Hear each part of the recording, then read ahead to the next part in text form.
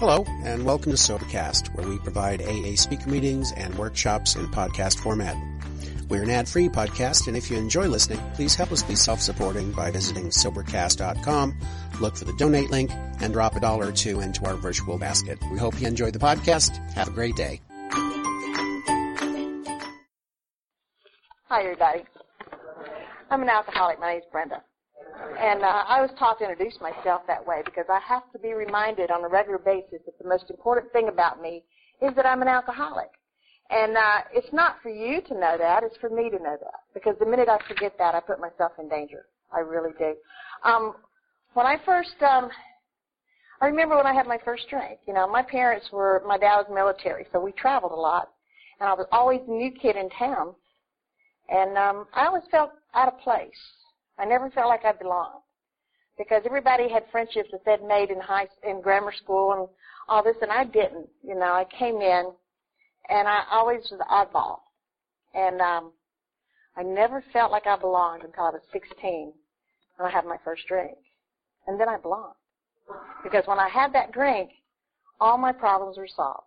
Alcohol was my solution. It took care of my shyness. It took care of my not having any close friends. Because I could meet anybody then and open up and talk.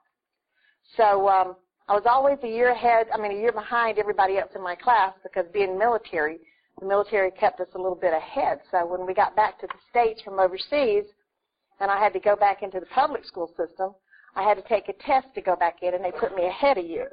And I'd started school a little bit early anyway, so it was almost 2 years difference between me and my classmates. And they got to do all the stuff that I wasn't allowed to do. So at 16, I was a senior, getting ready to graduate, and I had my first drink. And it worked. So then I could catch up with my classmates on everything. I still couldn't go do a lot of things they did because my parents still had restrictions on me. They didn't drink. And I didn't understand why they made such a big deal out of it after I had that first drink because it worked. And so I graduated at 16. I found out when I went on senior girls' night out, and a lot of us were sitting around drinking, I found out some of the things that they'd been doing, and I was jealous because I hadn't been able to do that stuff. So I spent the next 2 months trying to lose my virginity. I spent the next 2 months trying to catch up with all their experiences, and I wanted it all, and I wanted it now. So I started into college that summer. Spent my first day in college. A boy from home came up. We got a 12-pack and went out, and we had a car wreck. So I was late getting back to the dorm. First thing they did was call my dad. And that's the first time my dad even had any indication that I drank. And it just so happened that the dean of women at my college had also been my high school algebra teacher. So she knew me. And she told my dad a lot of stuff. A lot of stuff. Well, I had to stay at the college. He wouldn't let me quit. I wanted to quit. And I had to stay because he said, no, you started this, you're going to finish it. And I couldn't go out. I was campus. And being campus meant that when I got out of my classes, I went straight to my dorm and I stayed there. I couldn't go out or anything. So I did that. And the minute they let me off restriction, I got in trouble again. Same way, alcohol. And I got campused again. And I wound up flunking out because it was more fun for me to party than it was to go to class. I would go party at night and then I wouldn't make it to class at all. And I thought, well, you know, I'll catch up. But I never caught up. And that was a pattern that followed me for the next 33 years. I sat on the bar stool for many, many years, and I kept saying what I was going to do, and I never did it. I thought I was going to be all these amazing things. And the next thing I knew, I was 49 and a half years old, and all I did was sit on the bar stool. I found out later on that what I needed to do was get married. If I got married, my problems would be over. So I found a guy to marry me, and he was 24, and I was 17. So we got married, and first thing I did was get pregnant. Well, I got pregnant before we got married, but that's beside the point. You know, I think that's I did find a way to lose the virginity. So the biggest thing that I found out was that I married this 24-year-old, and after we got married, he wasn't even more ready for marriage than I was. I couldn't drink because I was pregnant, and he's out drinking every night. He'd lost his drinking buddy. And so I left when I was 8 months pregnant, and I moved back with my parents. And being an only child, I pretty much got my way. And as soon as I had the baby, I filed for divorce, divorced him on a Friday, got married again the next Tuesday to a guy that was 24 that I'd known through high school. He was ahead of me in school. So here I was with a baby, second marriage, 18 years old, just about to turn 19. And that one, he just said some things I didn't like. So I was going to do what my first husband did. No man was going to do me the way that man did ever again. I was never going to be hurt again.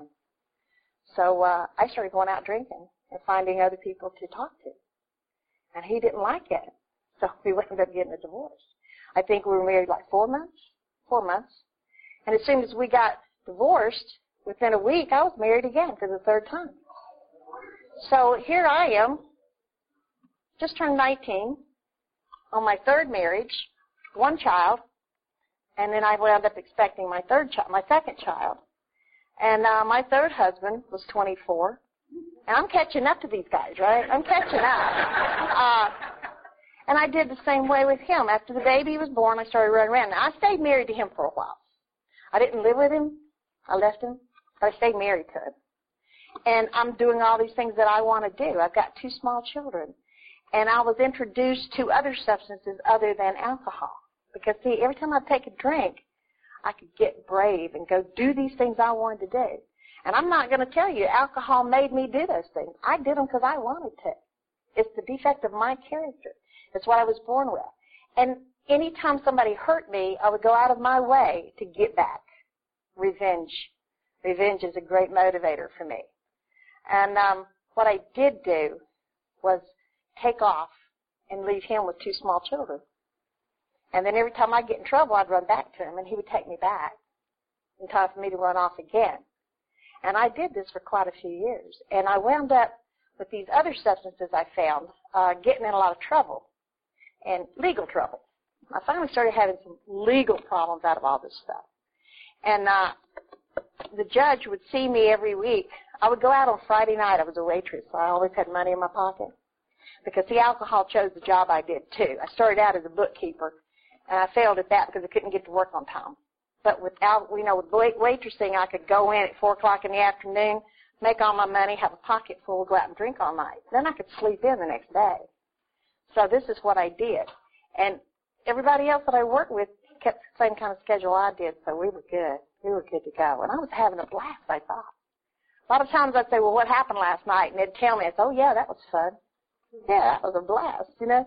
So anyway, what I would do is I would take off with these friends, and I was doing all this stuff, and he is trying to raise 2 kids. And then I got into trouble legally. Every Friday night I would go out with enough money in my pocket to pay the bond because I knew I'd be in jail. I knew I'd be in jail for a night out. Somebody's going to say something wrong to me. And what I found out was that if you're drinking and you want to stay awake, the best way to do that is to get the adrenaline flowing. And the best way to get the adrenaline flowing is start a fight. So I didn't fight with women. I fought with guys.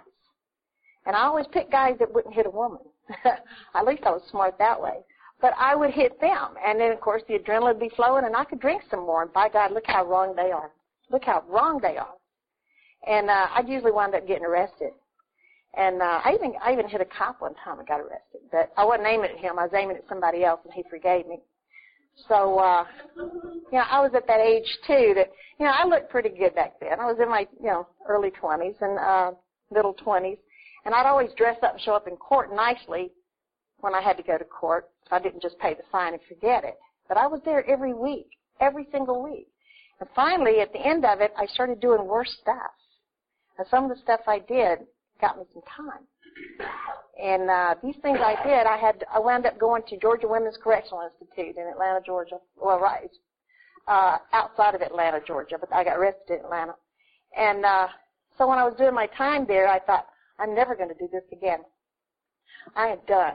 I'm not going to do any of this stuff. I'm not going to drink.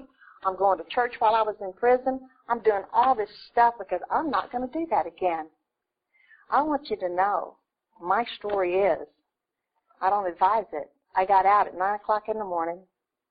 A friend picked me up with a 12-pack. I was drunk by noon, and I had a needle in my arm by 6. So all those things that I was not going to do went right out the window, and I did not understand why. I came around the next day going, why am I doing this? Why am I doing this? I didn't know. And then I figured, it's the drugs. It's the drugs. I'll quit the drugs. So I managed to do that. I don't know how I did that, but I did manage to do that. And by this time, when I went to prison, my parents came down and took my children. I lost my girls. I say I lost them. I really gave them away, because if I didn't just misplace them and not find them, they were taken from me. And I sat on that bar stool. I sat on that bar stool for another 20 years saying, I'm going to go get them back. I'll show them. I will show my parents they can't take my girls. And I didn't do it. Talked a good game, but you never could follow through on any action. So when that was going on, I decided to quit the drugs, because then I wouldn't go to prison and everything would be okay. But see, what happened was, when I quit that, my drinking tripled. And I was already drinking a lot, and I didn't see it as a problem. I did not know alcohol was a problem. I really did not know. And what I found out later on when I got to, I divorced the third husband finally, and I married the fourth husband. He was 24 and I was 34. See, I'm stuck on this mindset, because when I had my first drink, I quit maturing. When I had my first drink, I quit seeking any kind of ability to live. When I had that first drink, alcohol became my solution, and I didn't learn anything. And, of course, I kept being attracted to the same people, which is 24-year-olds. So this one I was with for about 5 years. Did the same thing to him I did the first 3 times. Never did I assume that I was a problem. I divorced him, remarried at the age of 44 to another 24-year-old. And this one, actually, he was a good-looking guy. He was smart. He was talented. He worked. It was all good, right? No, because, see, by that time, my alcoholism had gotten to such a point that I don't know how he ever put up with me. I really don't. I can stand here today and tell you that I was the problem. See, there's one denomination in every one of my 5 marriages that caused the problem. And the only thing in every one of my 5 marriages was me. I didn't see that when I was living it. But what happened was I kept doing the same thing over and over, and I kept getting the same results, and I couldn't understand. And I would ask God to do this, and I'd tell God to do that, and I would say, God, please do this, and He wouldn't do it. So here I'm mad at God, I'm mad at my husband, and I'm mad at the world. It's not my fault. It's not my fault. I didn't mean to do that. It's not my fault. Favorite phrase. So on May the 5th, 1997, I had been with this 5th husband for about 10 years. No, not quite. We'd been together since I was 40, but he was, at that time, I was 49 and a half. So, yeah, be right almost 10 years. He had enough. He finally had enough. And so we went to a Cinco de Mayo party, and I got polluted. And I went home, and I started my same regular routine, start a fight with him so he would get drunk and go to bed, and I could drink up what was left in the house and pass out. That was my regular routine. And I started it. And he started up the stairs at the house, and he looked at me, and he goes, Brenda, we've been together for 10 years. And you have never, ever, ever told me you were wrong. You have never apologized to me for anything. And I remember sitting on that couch, and I remember thinking, that might be true, but you've done worse than me, so I don't have to tell you I'm sorry. And I just looked at it. And he went on upstairs, and I kept drinking. And I guess about an hour later, we were getting pretty low on booze in the house, and I went and woke him up because I wanted him to go get some more. And I needed somebody to drive me because I couldn't drive. And I knew it. At least I was smart enough to know that. And when I woke him up, he got angry. And he slammed out the door and he said, I'm never coming back. That was horrific for me. I couldn't imagine that. Because, see, I was always the one that left. They always had to want me. I'm the one that would walk out the door. I had a sense that I knew when they were getting ready to throw me out, and I'd throw them out first. But this one didn't do that. He walked out. And I sat in that house from May the 5th to May the 13th. And I went out to get booze, came back in, locked the door, turned the blinds down, turned the stereo up. And I would hear the machine, the answering machine. We didn't have cell phones then. We had answering machines. And somebody would call me, and I would say, I'll let the machine get it, and if I want to talk to him, I'll talk to him. Nobody called me that I wanted to talk to. I didn't answer that phone. People knocked on my door, and I didn't go to the door. I would peek out the blind and say, oh, I don't want to talk to them. And I was hiding in that house, and I was drinking and steady drinking. Then on May the 13th, that morning, I stood up in the middle of my living room. I can't say morning. It was about 12:30 in the afternoon. Because, see, I always claimed I wasn't an alcoholic because I didn't drink in the morning, and I never thought about the fact that I didn't get up when it was morning. So what happened, I stood there, and I said, God, help me. And I didn't tell God what to do. First time I had ever asked God for anything that I didn't tell him what to do because I knew what should be done. I had the answers. Till that day, and I had no answer. And I remember sitting on the couch and saying, same old thing. Nothing's going to happen for me.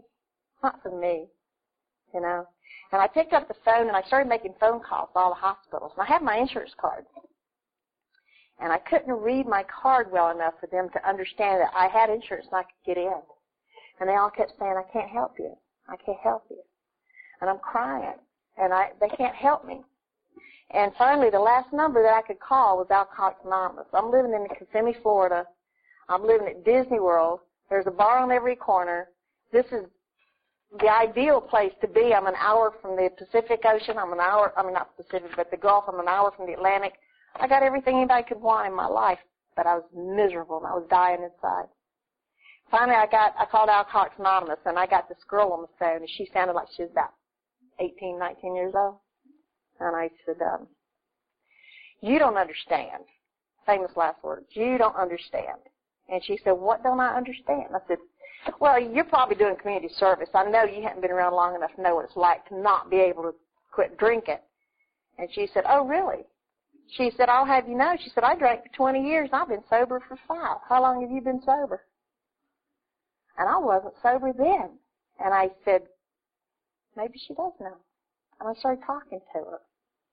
And she said, there's a club right around the corner from your house. They have 3 meetings a day. And my suggestion is you get ready and you go over there right now. The next meeting is at 5:30. You've already missed the noon. And I said, well, yeah, it's 2 o'clock in the afternoon. Why do I need to go now? And she said something that has always stuck with me. She said, if you stay in that house and wait for the 5:30 meeting, you're going to be drinking. And if you do, you won't go to that meeting. And she was right. I got up and I got dressed and I went to that clubhouse. And I walked in and they have a coffee bar in the back. And there was this old man behind the coffee bar, looked like he was 108. And, I'm still young, you know. I'm still young. I'm 50 years old.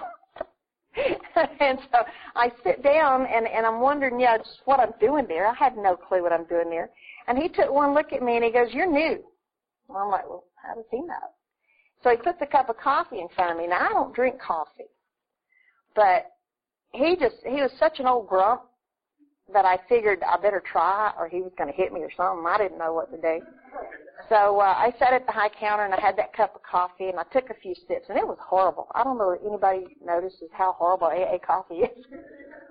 But it is to me anyway. But anyway, I sat there with that cup of coffee and I was scared to get up.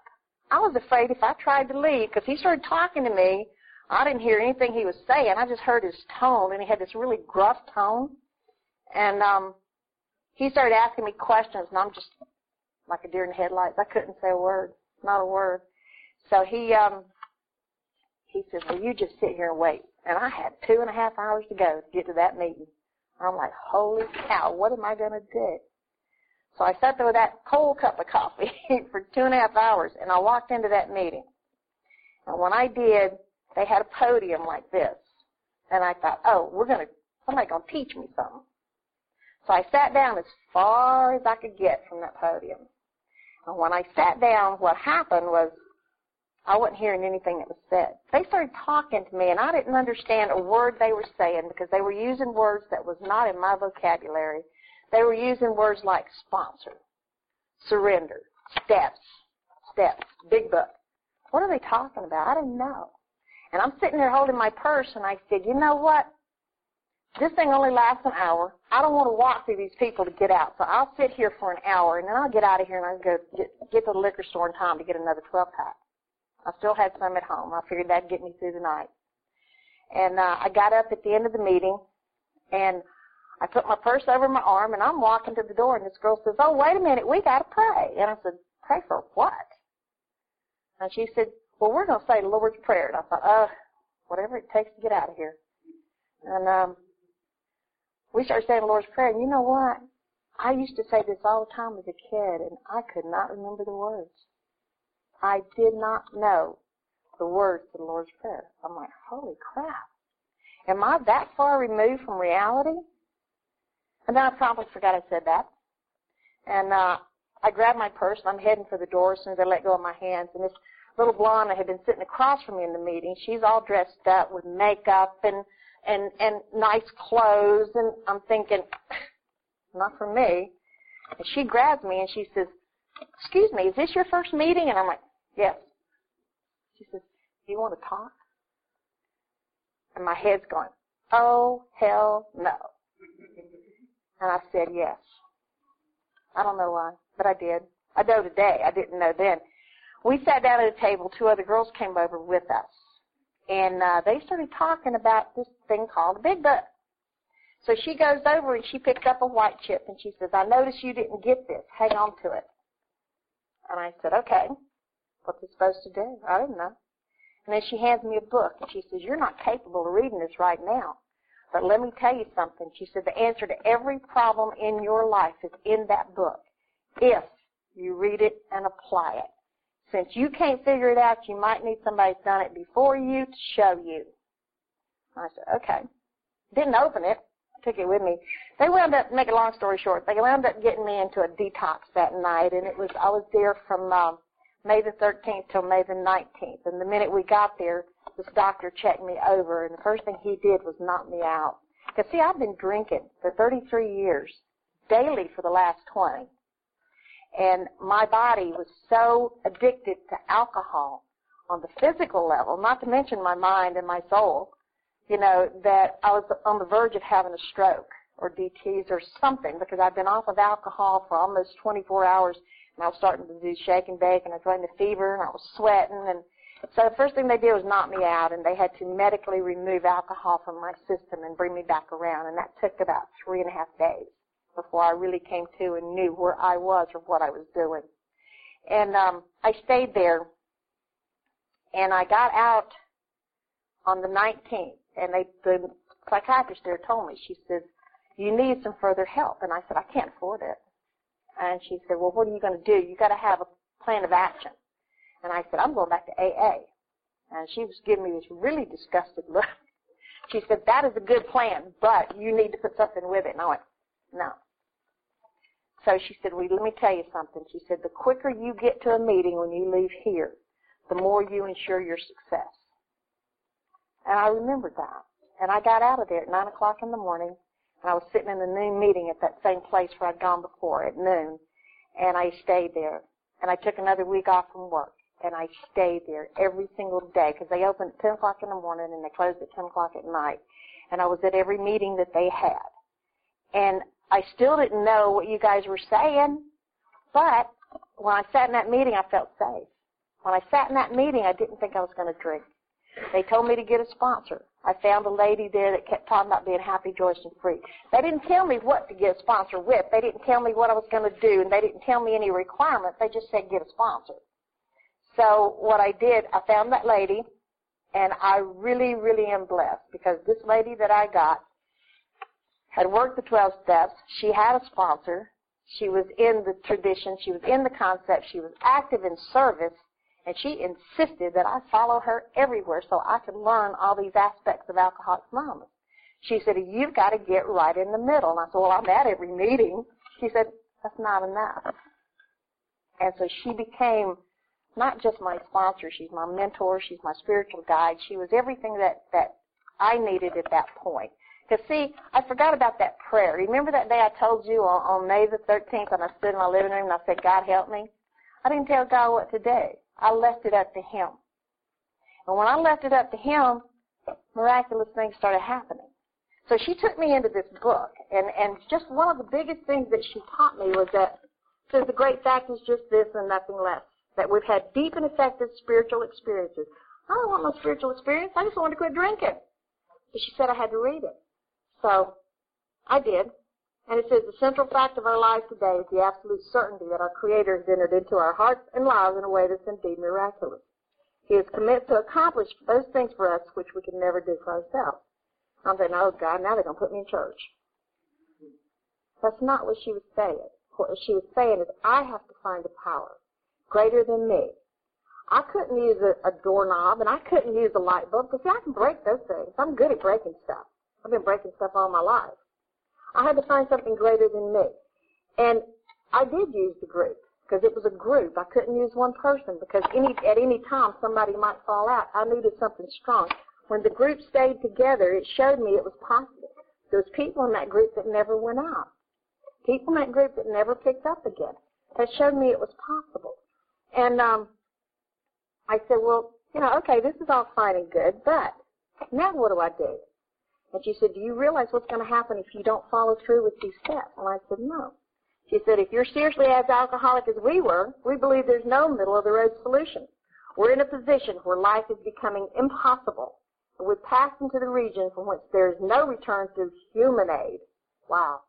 Human aid. I can't depend on another human being. You can't keep me sober. I can be locked up, which I needed to be quite a while, and I was. That helped take the alcohol out from me so that I could hear what I needed to hear.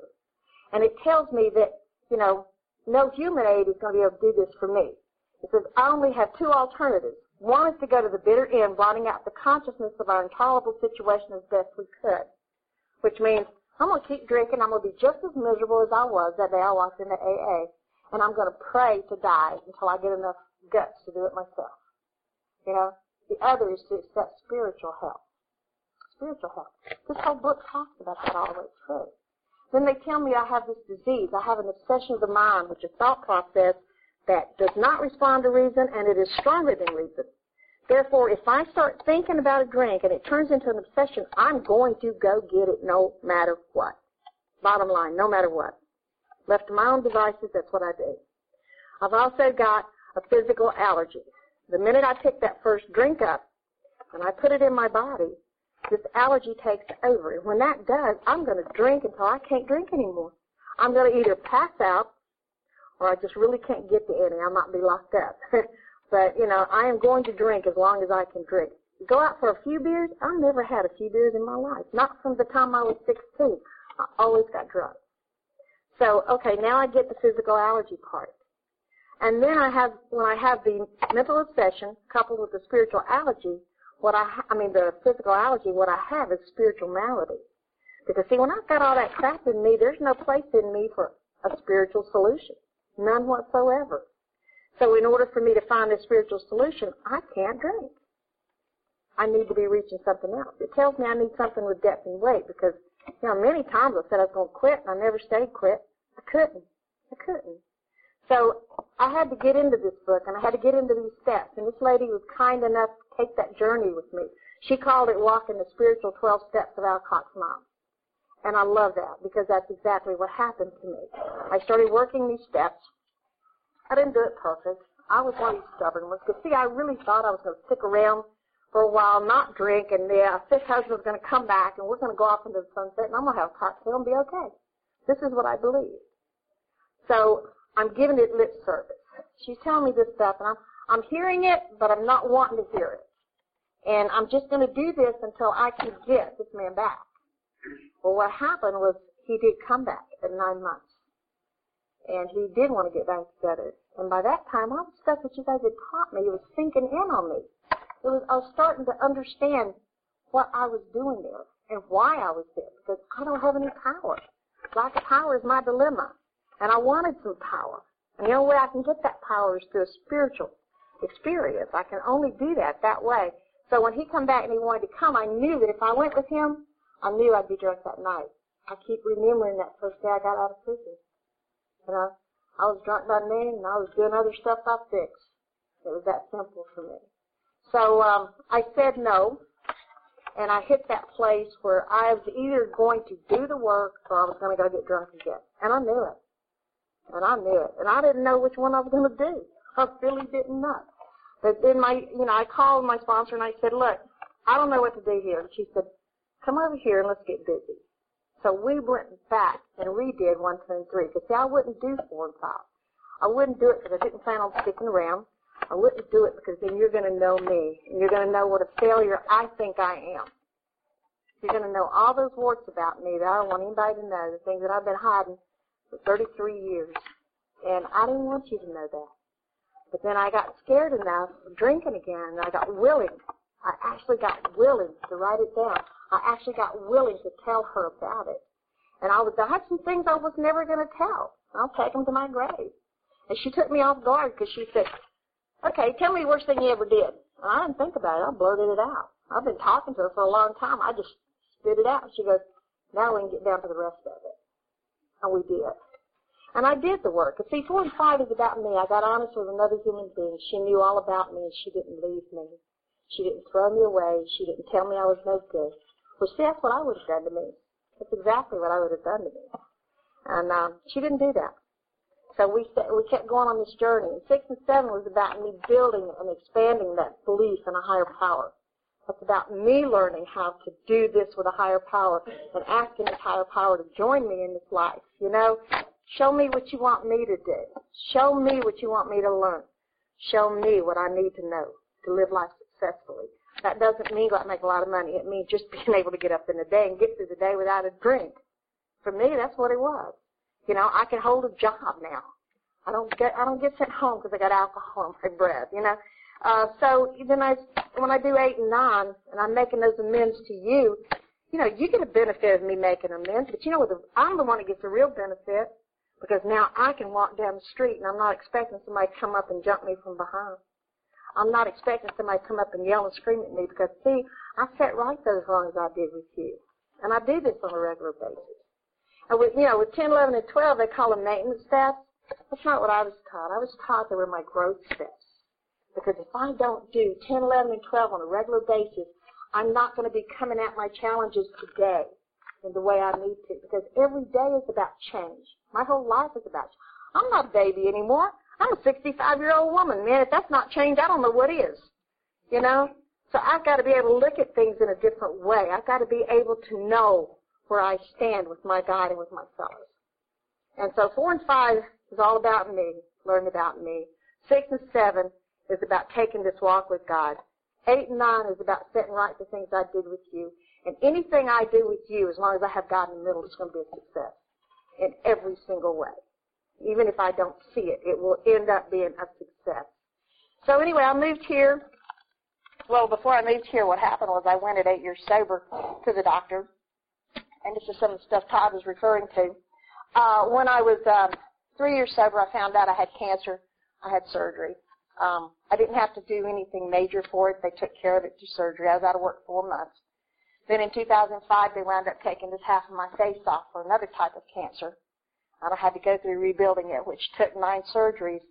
And it took me being allergic to the antibiotics that they were giving me and winding up in the hospital for a month with bacterial colitis. I thought that was it. I thought I was good to go. At 8 years sober, I found out that all that dope that I shot gave me hepatitis C. Now, with hepatitis C, it eats the liver up real quick, and when they finally found out that I had liver damage, I was at the place where they told me it was either a transplant or die. I'm an alcoholic, guys. You know, are they going to give an alcoholic a liver? Well, the place I went said yes. I hadn't had a drink in 8 years. They talked to me. They worked with me. And then they tested me, and they told me I couldn't get it. So I said, okay. And I went home. And I was mad. I'm mad at God all over again. So they called me and told me to come back and be tested again. And I said, okay. And I went back again. And they told me no again. And I went home, and me and God had a big fight.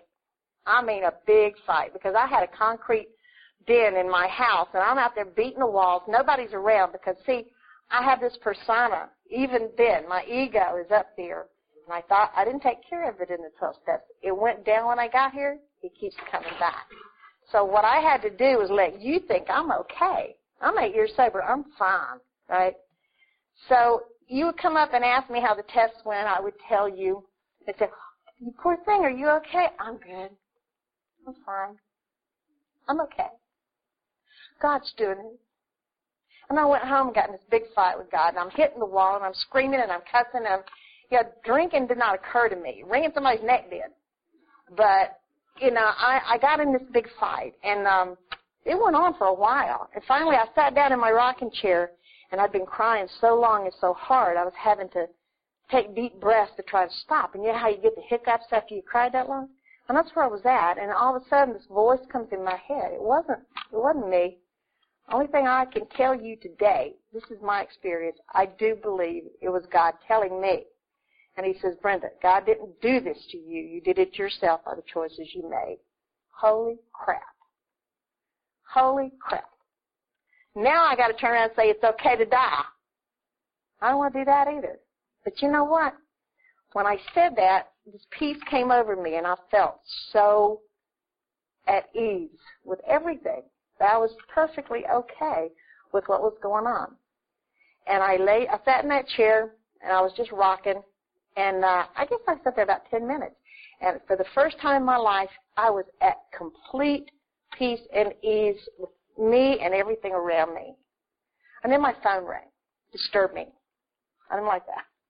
I went to the phone, and it was the hospital saying, can you come back up one more time? I said, okay. It's going to be more of the same. So I went back up to Gainesville, Florida, and I went in, and they said no again. So I came home, and they told me to start getting my affairs in order. So I went to Social Security with a letter from the hospital, said I had about 3 months to live. And I gave it to the guy. The poor guy liked to sell out. He was scared to death of me. He thought I was going to pass out on him right there. But he told me that, I could get the disability. My girlfriend was with me. He says, we're going to take care of you on this. We've got you on Medicare. We've got you on Medicaid. You've got the Social Security disability. Just like that. I hear tales of people having to do that, taking 5, 6, 7 years. I'm like, wow, all I got to do is die. So I was fine with that. I went home, and I was still at peace. So I called the hospital. I called my coordinator, and I said, look, I did what you told me to. I went to Social Security. And she said, well, Brenda, she said, I've got some news for you. And I said, what? She says, they put you on the list. And I went, really? She said, yeah, but it takes about a year, and you got 3 months. She says, you're on the list, but don't count on it. I said, okay. And I was fine with that. 7 weeks later, at 3 o'clock in the morning, I got a phone call that says, do you want your new liver? I took off for the hospital, and I was up there in that hospital for 2 months. I almost didn't make it through the surgery, but you know what? I wasn't scared. I wasn't worried because, see, for the first time in my life, I'm not in charge. First time, even in my 8 years of sobriety, I'm not in charge. Wow. How easy is that? It's hard to do, trust me, but it makes living so much easier. So I got the liver. I came to North Carolina to take care of my father. I got to spend the last year of his life with him, which is amazing. I lost my mother while I was still drinking. So I got to spend the last year of my father's life with him. And I got to build a life here in North Carolina and meet some absolutely wonderful people. I still go back to Florida every 3 months. I'm leaving this June 1st. I'll be there for a month for medical tests and all that stuff because it's that same rigmarole that you got to do in order to get the transplant. The other option is not advisable for me. I don't want to do that because, if I don't go take care of this, then I'm not doing what I was told to do, which I've got to take care of myself mentally, spiritually, and physically. These are the 3 points of Alcoholics Anonymous. We have a triangle that has 3 points. One is for unity, one is for service, one is for recovery. I have to do all 3. It's heart, body, and soul. And it's that simple. And as long as I do that, my life stays wonderful. The minute I forget to do that, it goes down in a hurry. Trust me, it goes down really quick. And what I found is I like the results I get when I do what I'm supposed to do. And since I like those results, I have to keep doing them because I know what happens when I don't. I've been sober 16 years, celebrated last week. And for this old lady, that's a miracle. For the first time in my life, I'm actually living. I didn't marry a 24-year-old in the last 16 years.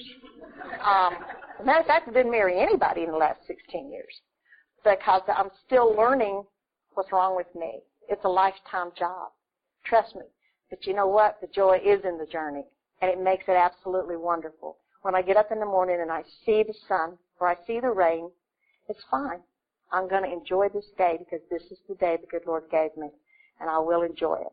I'm not going to throw away another day because I threw away many, many years. So every day is the day that I give thanks for just being here. Thank you for letting me come and letting me share.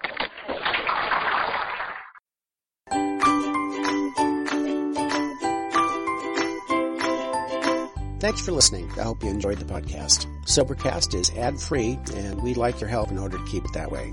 So if you'd like to help us be self-supporting by pledging $1 or $2 a month, visit Sobercast.com and look for the donate links. Thank you very much.